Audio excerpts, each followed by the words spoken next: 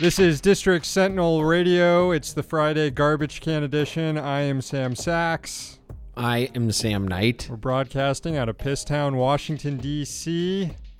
And this is the show we do exclusively for you, our subscribers, over on Patreon, patreon.com/District Sentinel. Thank you for your support. We couldn't do it without you.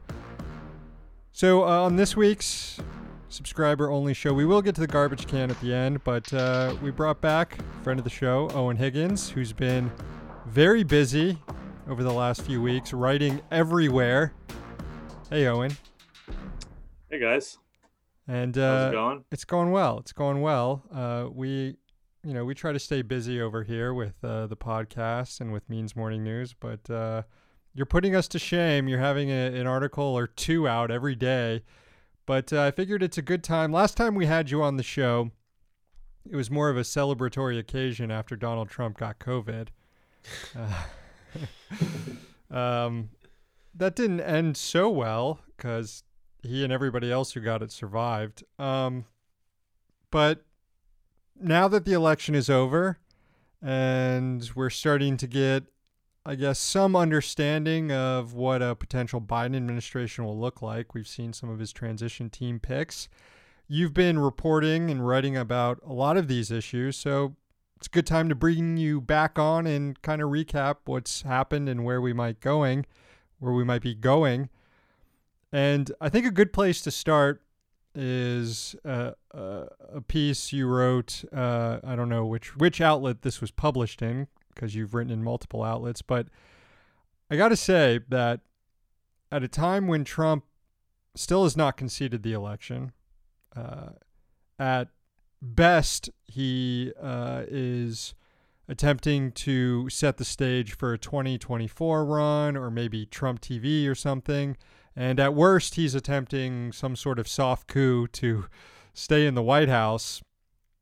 And yet the rehabilitation of Donald Trump and his allies and his team has begun so fast. I never thought that Trump would be shunned or thrown in jail. That's all absurd liberal fantasy. But I didn't expect that within just 1 week of an election that he still hasn't conceded, you already have Democrats and liberal media figures calling for us to be gracious toward Trump people and give them a chance and don't dare, Jake Tapper saying, don't you dare think about not letting these Trump people work in the political media industry again. Are you surprised by how fast this has happened, Owen? Well, I am a little surprised, actually, which is why I wrote about it, which is just kind of to say, like, I mean, I was like angry at how rapidly it's been happening. I think that, as I wrote, the way that everybody in kind of the right-wing orbit is being rehabilitated right now is very unsettling because it's happening so quickly. I lead off with this anecdote about Fox News' Neil Cavuto, and Kayleigh McEnany is delivering this rant from the podium, and Cavuto says, unless she has more details to back that up, I can't in good countenance continue showing this. Yeah, McEnany's alleging all sorts of election fraud from the podium. Yeah, just a bunch of just like completely unsubstantiated, unhinged, etc. Yeah, just stuff that is not credible or reasonable to doesn't pass a fact check.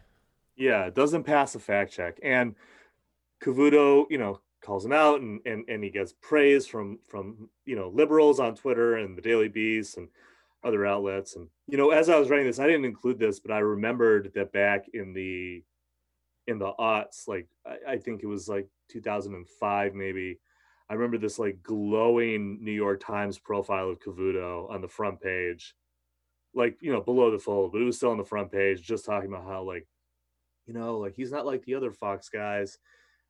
He beat cancer and he's a real reporter. And it's just like, anyway, that's just a bit of a digression on Cavuto. But if you watch his stuff, it's the same shit. It's just said in a more kind of like quote unquote reasonable way. But anyway, so he's a more responsible Lou Dobbs.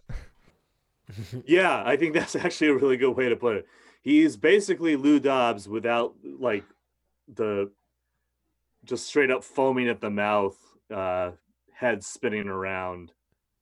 Without the direct address to border militia types.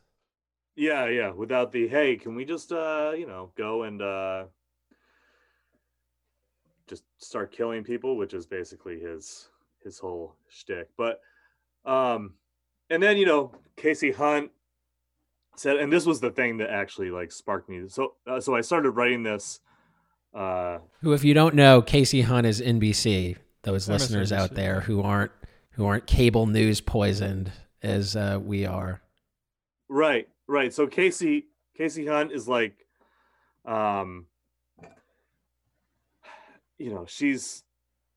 she says on NBC that many Republicans currently in Congress deserve credit because they actually do the work that keeps the country on track.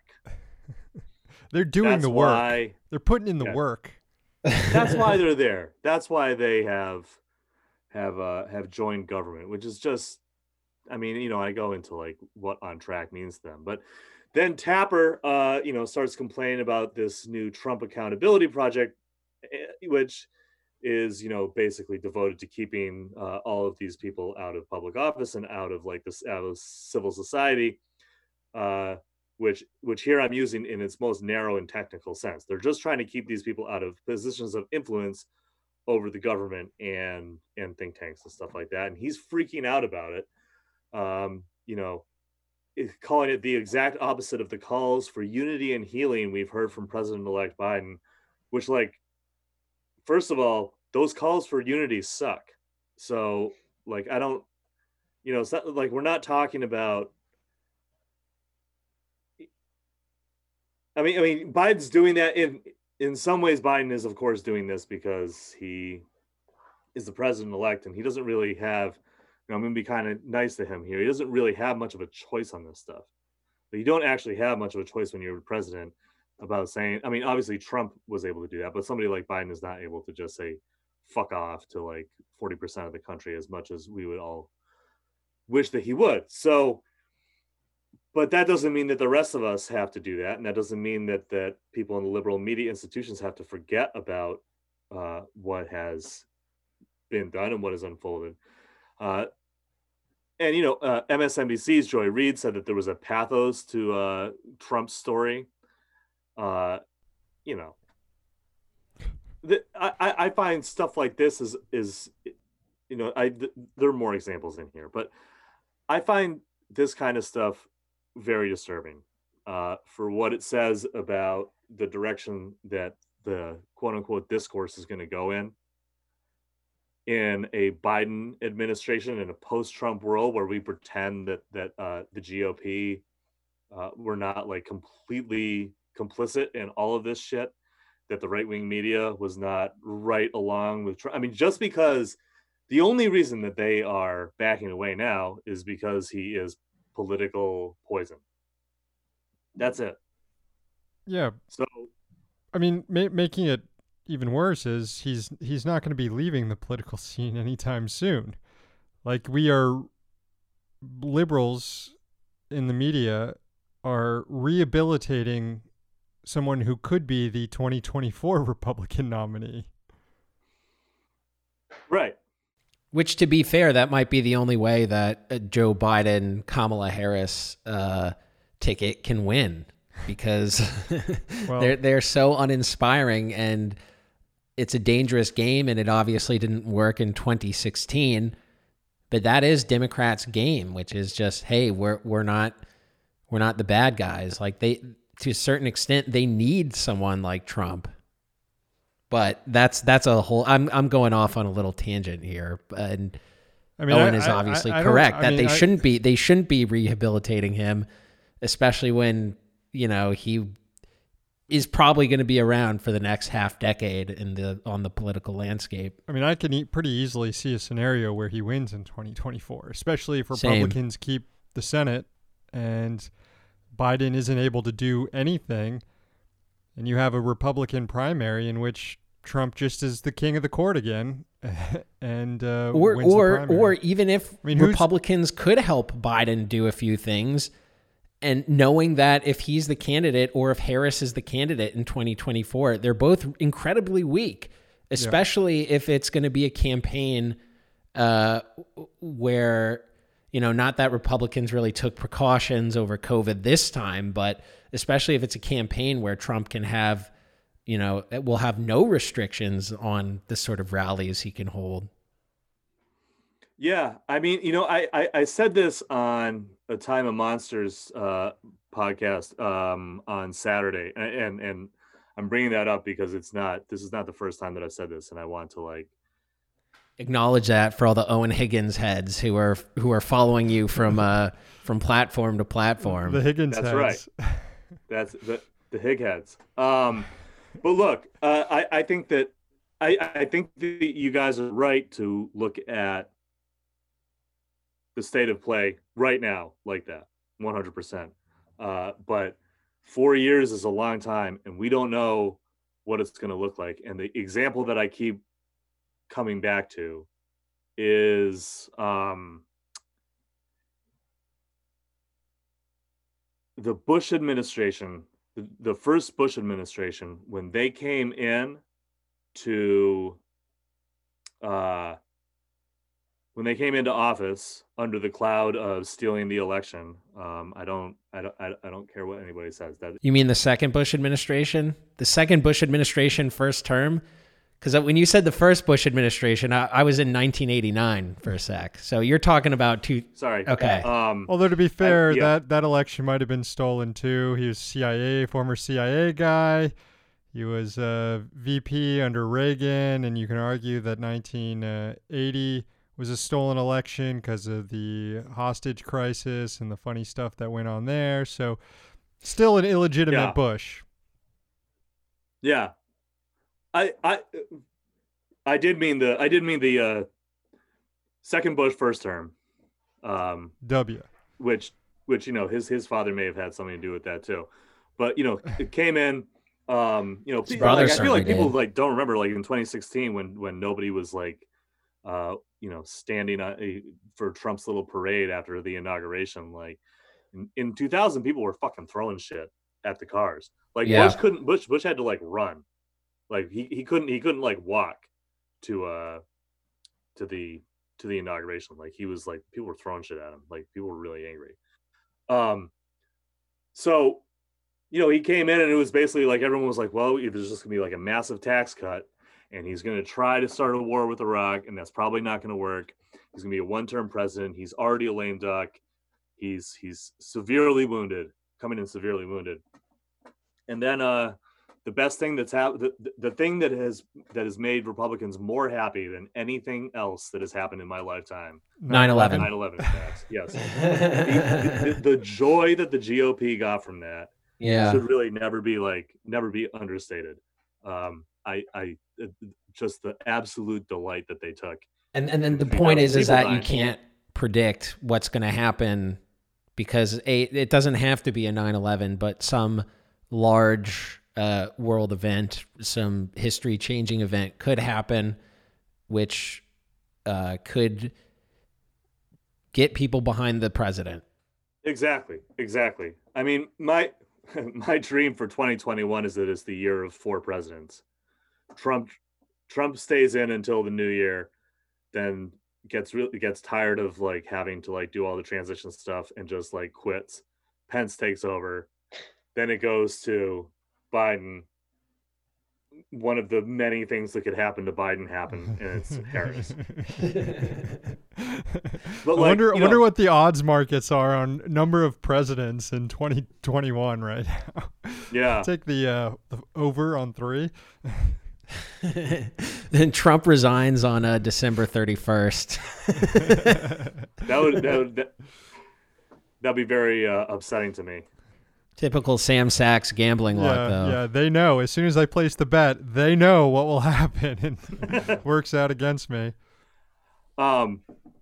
So that's kind of a digression, but I think that, if we're looking at a Biden administration coming in, and there's going to be this constant rehabilitation of Trump and Republicans, and just like all of this stuff going on, it doesn't bode well for the left or progressives or liberals, or however you want to put it, the left wing of the Democratic Party, I guess, who are really the ones who have enough legislative power to enforce any of this stuff. And they're going to be going up against an administration that is rejecting them and is resisting actually looking at the data for what can win. And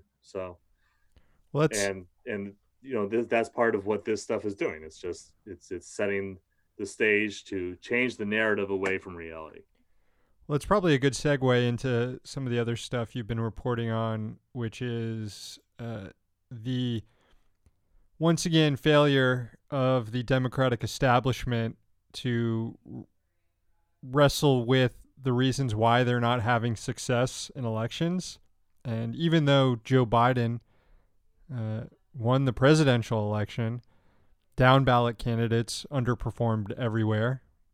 The House Democrats are losing seats. They're going to have one of the slimmest majorities they've ever had.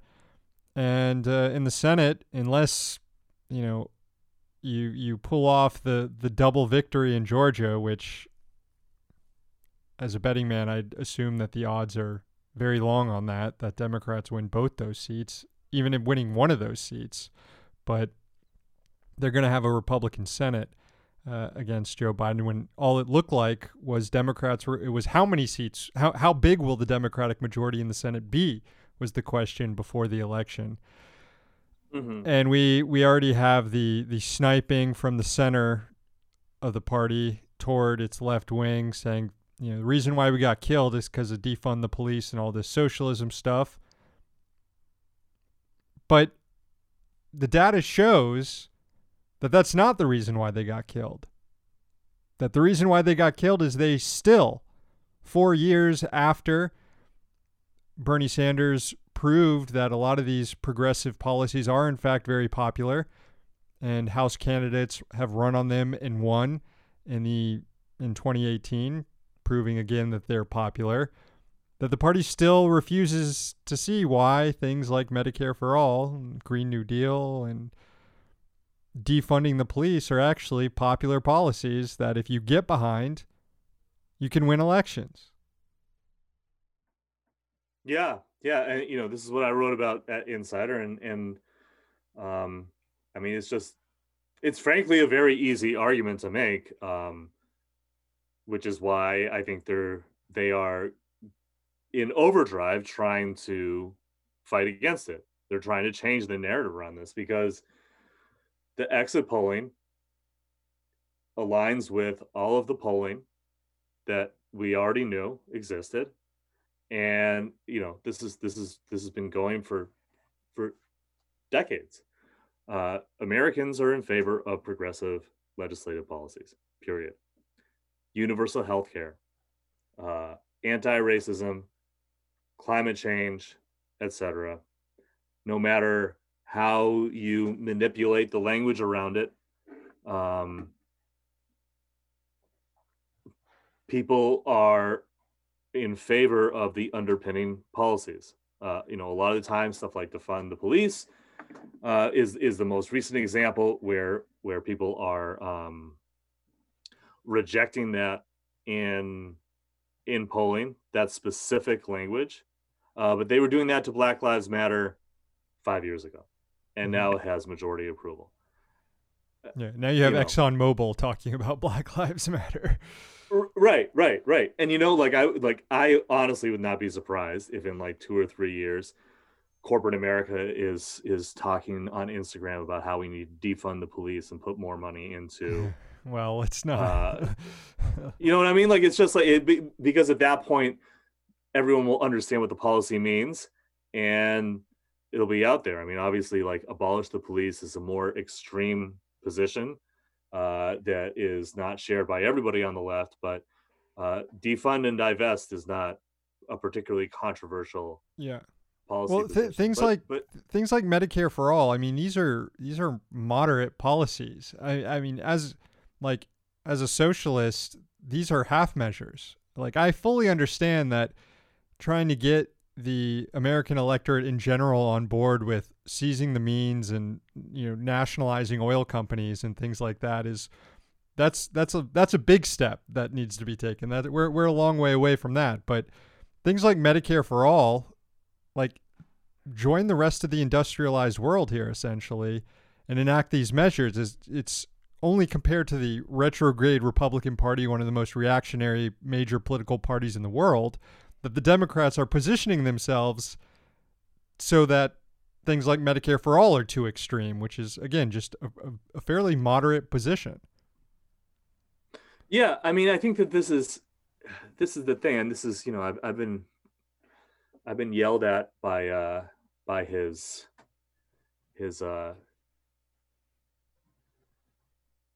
more extreme fans for saying this, but I'll say it again. I mean, Bernie Sanders is not some like hardcore leftist. What he is suggesting is not some radical change. I'm sorry, it's not. It's very basic moderate liberal democracy stuff. If you're in a sane country, if you are in this country, then it seems like radical socialism, but it's not. Everything that he's suggesting is basically New Deal liberalism for the 21st century, and that's what people support. I mean, look at this. So I'm gonna throw out some numbers here. New York Times exit polls: 66% of voters feel that climate change is a serious problem. 71% feel racism is one of the most important problems in the U.S. 53% believe criminal justice system treats Black people unfairly. 54% of voters believe abortion should be legal in all or most cases. But let's go to Fox News, which is a more left-wing publication, because these numbers are extremely quote-unquote radical. 72% in favor of government-run healthcare, 71% in favor of keeping Roe and Wade in place, 55% more strict gun laws, 72% want a pathway to citizenship for immigrants for undocumented people. Like, I mean, this is like, that is really hard to push against from a straight up policy point of view, which is why we're seeing all of this bullshit from the right wing of the Democratic Party, who are just making like these, like Abigail Spanberger and Connor Lamb. They're just making these sweeping anecdotal claims that are not based in, they can't back it up with anything. They just say, oh, well, I heard from so-and-so, or, my voters said to me that they felt this way, or blah, blah, blah, blah, blah, blah, bullshit. The facts don't care about your feelings. That exactly. Yeah. Sorry. As a great philosopher once said, a cool kid's philosopher, a tall and strong looking man, who knows how to please his wife, and is proud to talk about it quite a bit. Anyway, and Aidan Smith, who's a Data for Progress elections analyst, noted that at least seven Democrats who lost their races, this isn't just incumbents, this who were in contested races, opposed defund the police and Medicare for all, but that didn't help them. And he said he had this tweet that I thought was just like really summed it up really well. Sorry, you can't have it both ways. These Democrats publicly opposed Medicare for all and defunding the police and lost.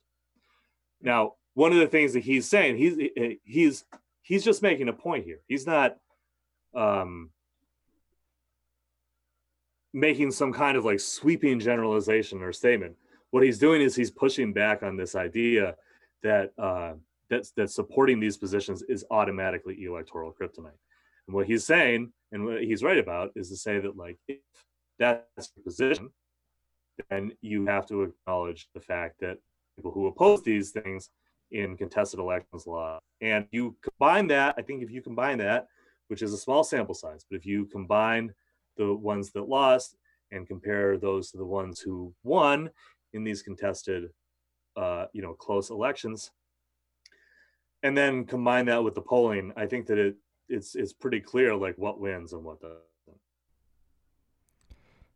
Yeah. Yeah, we always use the analogy of Lucy in the football when we're talking about Democrats trying to work with Republicans or thinking that Republicans will come along and join them in an agenda. But as people on the left, I feel like we are also falling for this all the time, expecting Democrats to embrace popular left-wing positions, and they won't. Like, they're not going to do it. I mean, here we had an election that, as you showed, the data proves what would be successful, and yet afterward, the main line is, oh, well, the left is costing us these elections, and now Joe Biden is unveiling a transition team filled with all sorts of corporate ghouls. I know Sam Knight talked about this on Means TV on Thursday. But it's like, at what point are we wasting our time trying to make these arguments to the Democratic Party, which clearly is just not interested? The party is not interested in winning elections, at least when it comes to, if they have to adopt things like Medicare for all, they'd rather lose elections.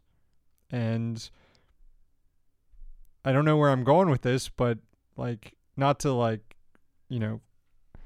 shame your reporting on this for pointing it out, Owen, but at what point is this just like a waste of fucking time telling Democrats that this is how you win and then being like, no, we don't want to do that? Well, I think that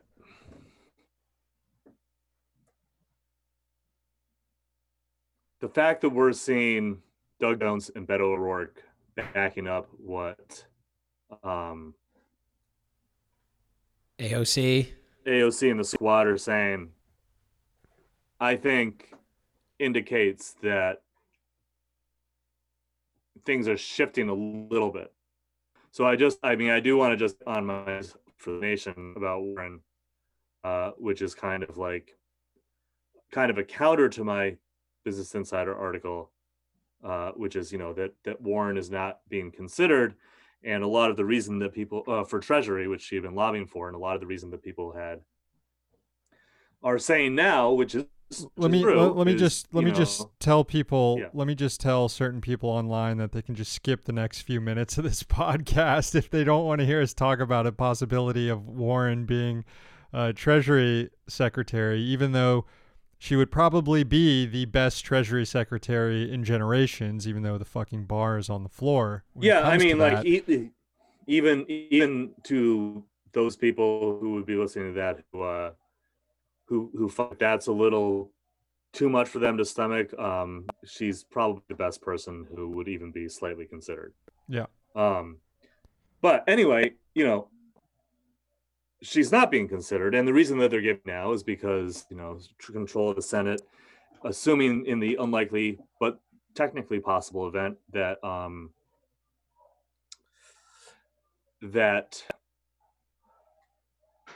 the Georgia Senate seats are both won by Democrats, and then the Biden administration has a narrow Kamala Harris 1 vote tiebreaker.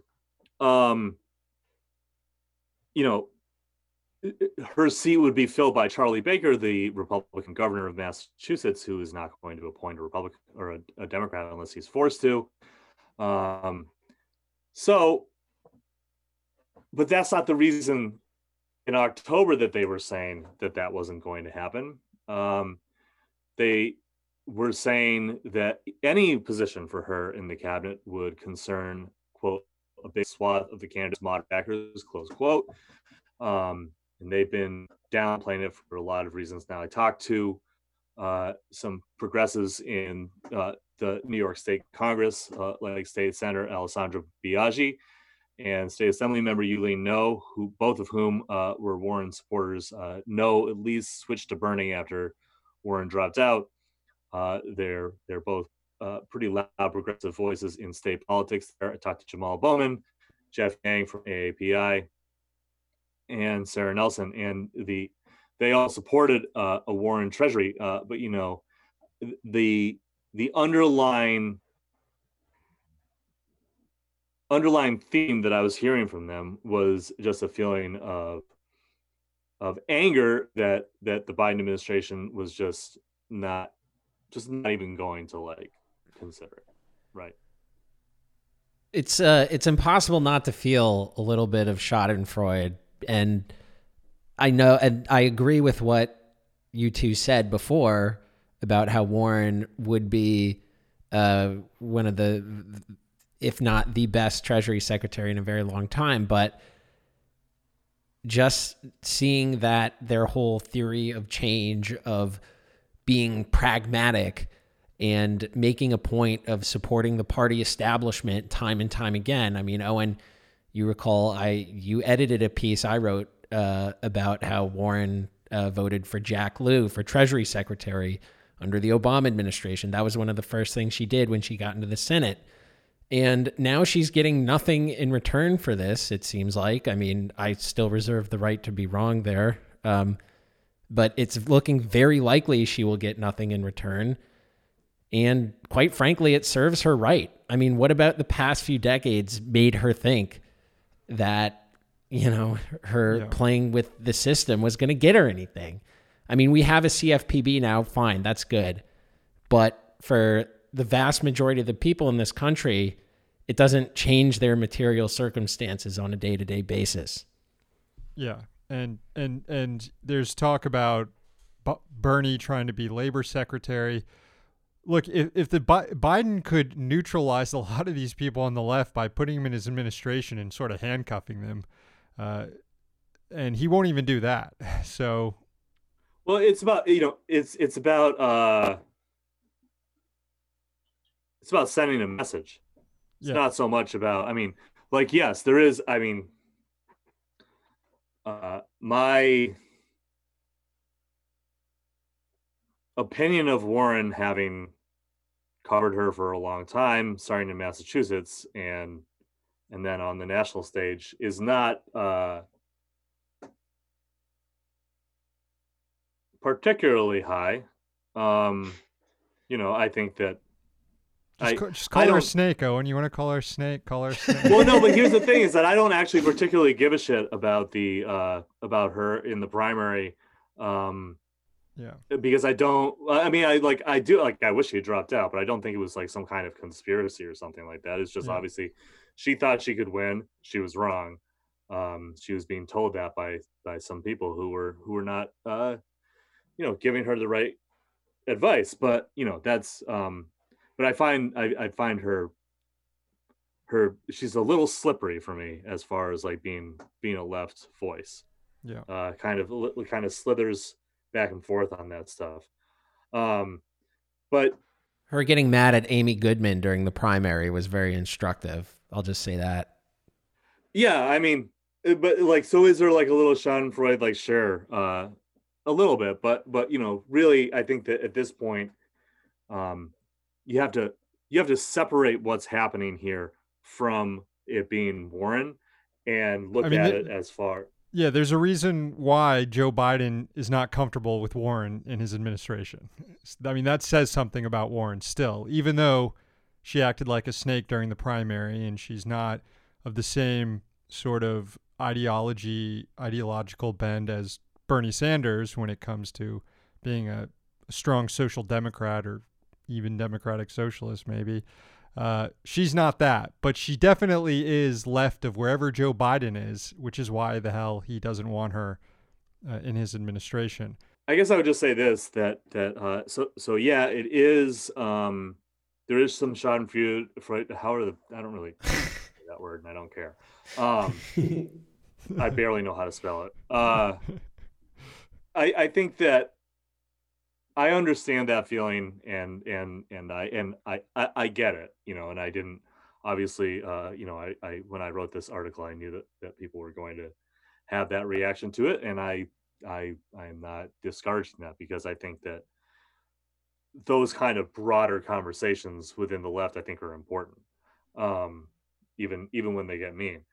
But the I think that people need to not lose sight of the broader message that's being sent here to even just like the liberal wing of the Democratic Party, which is that you can go fuck yourself.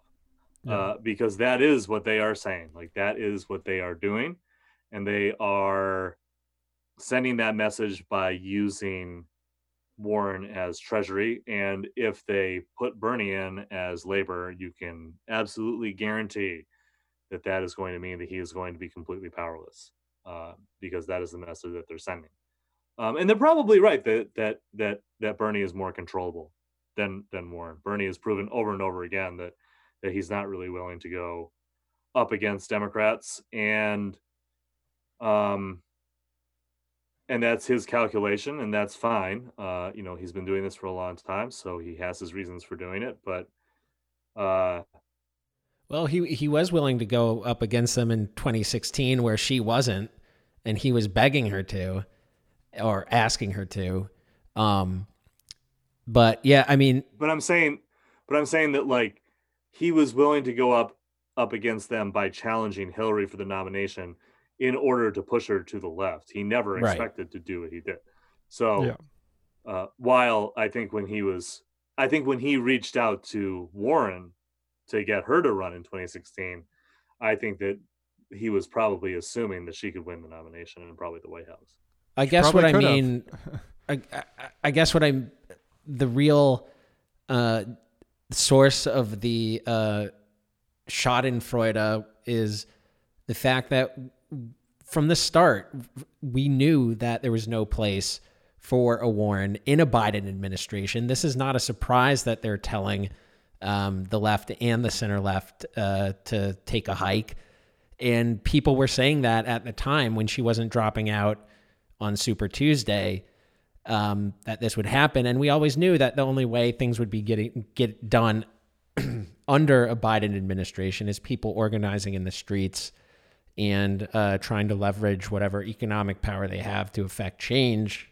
And so I guess what I mean by the Schadenfreude is like, yeah, this is exactly what we expected. And, not that the message itself, as you were saying, the middle finger to the left is obviously not good.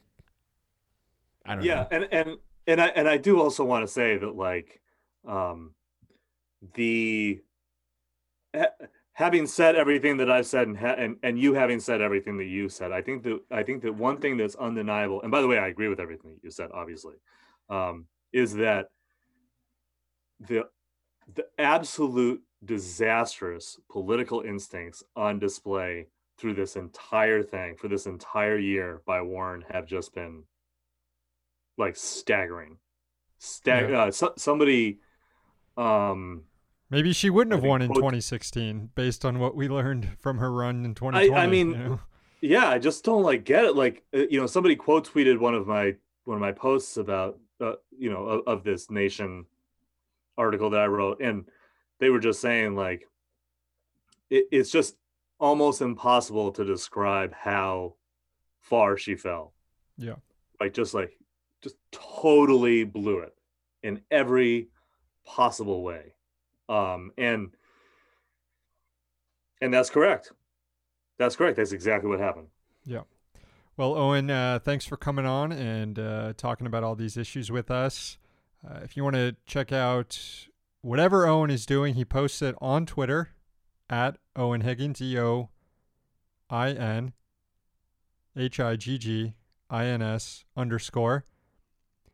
We're not going to let you leave yet, though, because it is our Friday garbage can edition, and I'm looking at the polls right now. And Stop the count. Stop the count. I think voting stops in 10 minutes, but I've seen enough already based on the polls. Seen enough. Let me just recap some of the garbage candidates this week. We had Samuel Alito, who came out just guns blazing at the same-sex marriage decision and standing up for the rights of anti-LGBTQ protesters. South Dakota Governor Kristi Noem, who's just overseeing a bloodbath in her state when it comes to COVID. We've got One America News, which is turning up the election fraud stuff to the highest volume right now, alleging that like millions of Trump votes were deleted by voting machines. We've got moderates like Donna Shalala and Connor Lamb, who are, as we talked about on a lot in this interview, trying to blame the left for the Democratic failures. We've got Q, who has been quiet, I guess, since the election, although I guess they made a post yesterday or something like that. Really failing to step it up. Yeah. The Jones Day law firm, which has been representing Trump in a lot of these lawsuits to overturn the election results. But the top two vote getters right now, coming in second, Biden's transition team. And right now leading the way by a lot is Mike Pompeo. Does anybody have a problem with throwing Mike Pompeo in the garbage can this week? Is he a deserving garbage candidate? What do y'all think? I'm a little surprised by how well he's doing, and I guess because I thought that obviously he's scummy, and when he said there's going to be a smooth transition to his second Trump administration, he was being a total fucking dirtbag. But I don't know. I really feel like that was a deliberate provocation, and he was trying to trigger the libs. And I really don't feel like taking the bait on Pompeo. You want to overrule the voters? No, I don't know if I will overrule the voters here, but I will just. I'm just saying I'm a little shocked that he's in the lead right now. I would have thought that, I don't know. Maybe Connor Lamb would get it for being just an insufferable dipshit. So is this for his second Trump term comment? Yeah. I mean, I guess it's a combination of a bunch of stuff. If you're worried about the Trump, go ahead. If you're worried about the Trump coup, you should want to throw Trump's legal team in the garbage can, right? Yeah. Like Pompeo's just trying to do some swagger on stage. I think Pompeo, though, what makes his case more compelling is that as Secretary of State, he goes up on the podium every day and calls for free and fair elections all around the world and uses... Oh my God, the Secretary of State doesn't actually mean that? Well, uses the justification of voting irregularities in places as a means for a coup, and then turns around and discusses how there might be voting irregularities in the U.S., which is why Trump should be president still, why we should see a second term as president. Yes, to the more cynical and correct viewers of American politics and American empire, we know the truth here. But and I would say our listeners know the truth as well. But also, he's just a piece of shit all around. He's Mike a fucking Pompeo is a scumbag. piece of shit. And even though he does things like this week that have also enraged liberals, we can't forget that he's a piece of shit for all the right reasons as well. Yeah, that's true. Oh, sorry. Go ahead, Owen. No, I was just gonna say, like, we had an interesting conversation earlier this week in the DMs about whether or not this is a coup and whether or not to call it a coup, and like the political, which I don't like, as I said at the time, like I haven't been paying as much attention to it because I think ultimately the debate is about like terms, like whether or not the correct terms are being used. I think that there's a tendency sometimes on left Twitter, which isn't exactly representative of our body politic and the discourse that's actually happening and driving things. But I think that there's a tendency for people to react not to actual events that are happening in the world, but to react to the way liberals are reacting to events in the world and then determining how to react based on that. So I think that a lot of this, like this isn't a coup. This isn't a coup is in response to liberals freaking out about what's happening when, I mean, there's a lot of people, and I would include myself on this, who are not panicking. We're not panicking that there's going to be a coup. Nobody thinks that the military is going to take over here. It's just that, like, I don't think our institutions are that strong. And, you know, if Trump really decided to go for it and I think him personally does want to go for it. I think if the election was a lot closer and it came down to one state, he probably would succeed in doing this. I think it's worth just kind of using coup, soft judicial coup, if you want to describe it further, seems like a reasonable thing. Maybe a good way for me to put where I'm coming from on this is that, like, because, so again, like, I wasn't paying a lot of attention to it because I had a lot of work, obviously, that I was working on that was, like, not related to this particular topic. He's so busy, folks. He's the busiest man. So busy. But the thing is, so when I would see stuff like this, either on Twitter or in, you know, like people's opinion pieces or something like that, like my snap reaction was not because like the liberals were talking about or anything. My snap reaction was like, wait, that does not read to me as a coup. That reads to me as like, I've been kind of like hearing all this stuff kind of in the background for a while, and it just kind of sounds like Trump is just making noise. But ultimately, you're right. Like the terminology does not actually matter. What they are doing is they are putting into place a lot of really bad shit that is going to be used by somebody who can actually use it at some point down the line, because the institutions have been damaged so much. And so I think that, so I agree with that point. And again, I'm not going to get like hung up on like what term to use, more than to just kind of like have occasionally kind of entertaining conversations about, you know, what that is. But as far as like on a serious level, like, yes, of course, you know, the damage that's being done should not be underestimated. I guess to bring it back to Pompeo, my reluctance to see him as the strongest garbage candidate really stems from the fact that his comment in his press conference struck me more as like a Steven Crowder type provocateur like statement, like there's going to be a second Trump administration, change my mind, rather than like as something that a serious scheming person would actually do. But I'll happily throw his ass in the garbage can. This is a democracy. There are no voting irregularities here, Sam. Unless you're going to try and launch some legal challenges to this vote, I think there's just one thing left to do, and that's throw his ass in the garbage can. So okay, I concede. Mike Pompeo, you are going in the garbage can. Bye, asshole. That is the show. Owen Higgins, thanks so much once again for coming on. Guest garbage can crew Evo Morales shutting it. We'll be back next week. Presidente. We'll be back next week with some brand new newscasts. Owen, have a good holiday. Thanksgiving. Yeah, thanks, guys. Talk soon. We're here in D.C., so you don't have to be.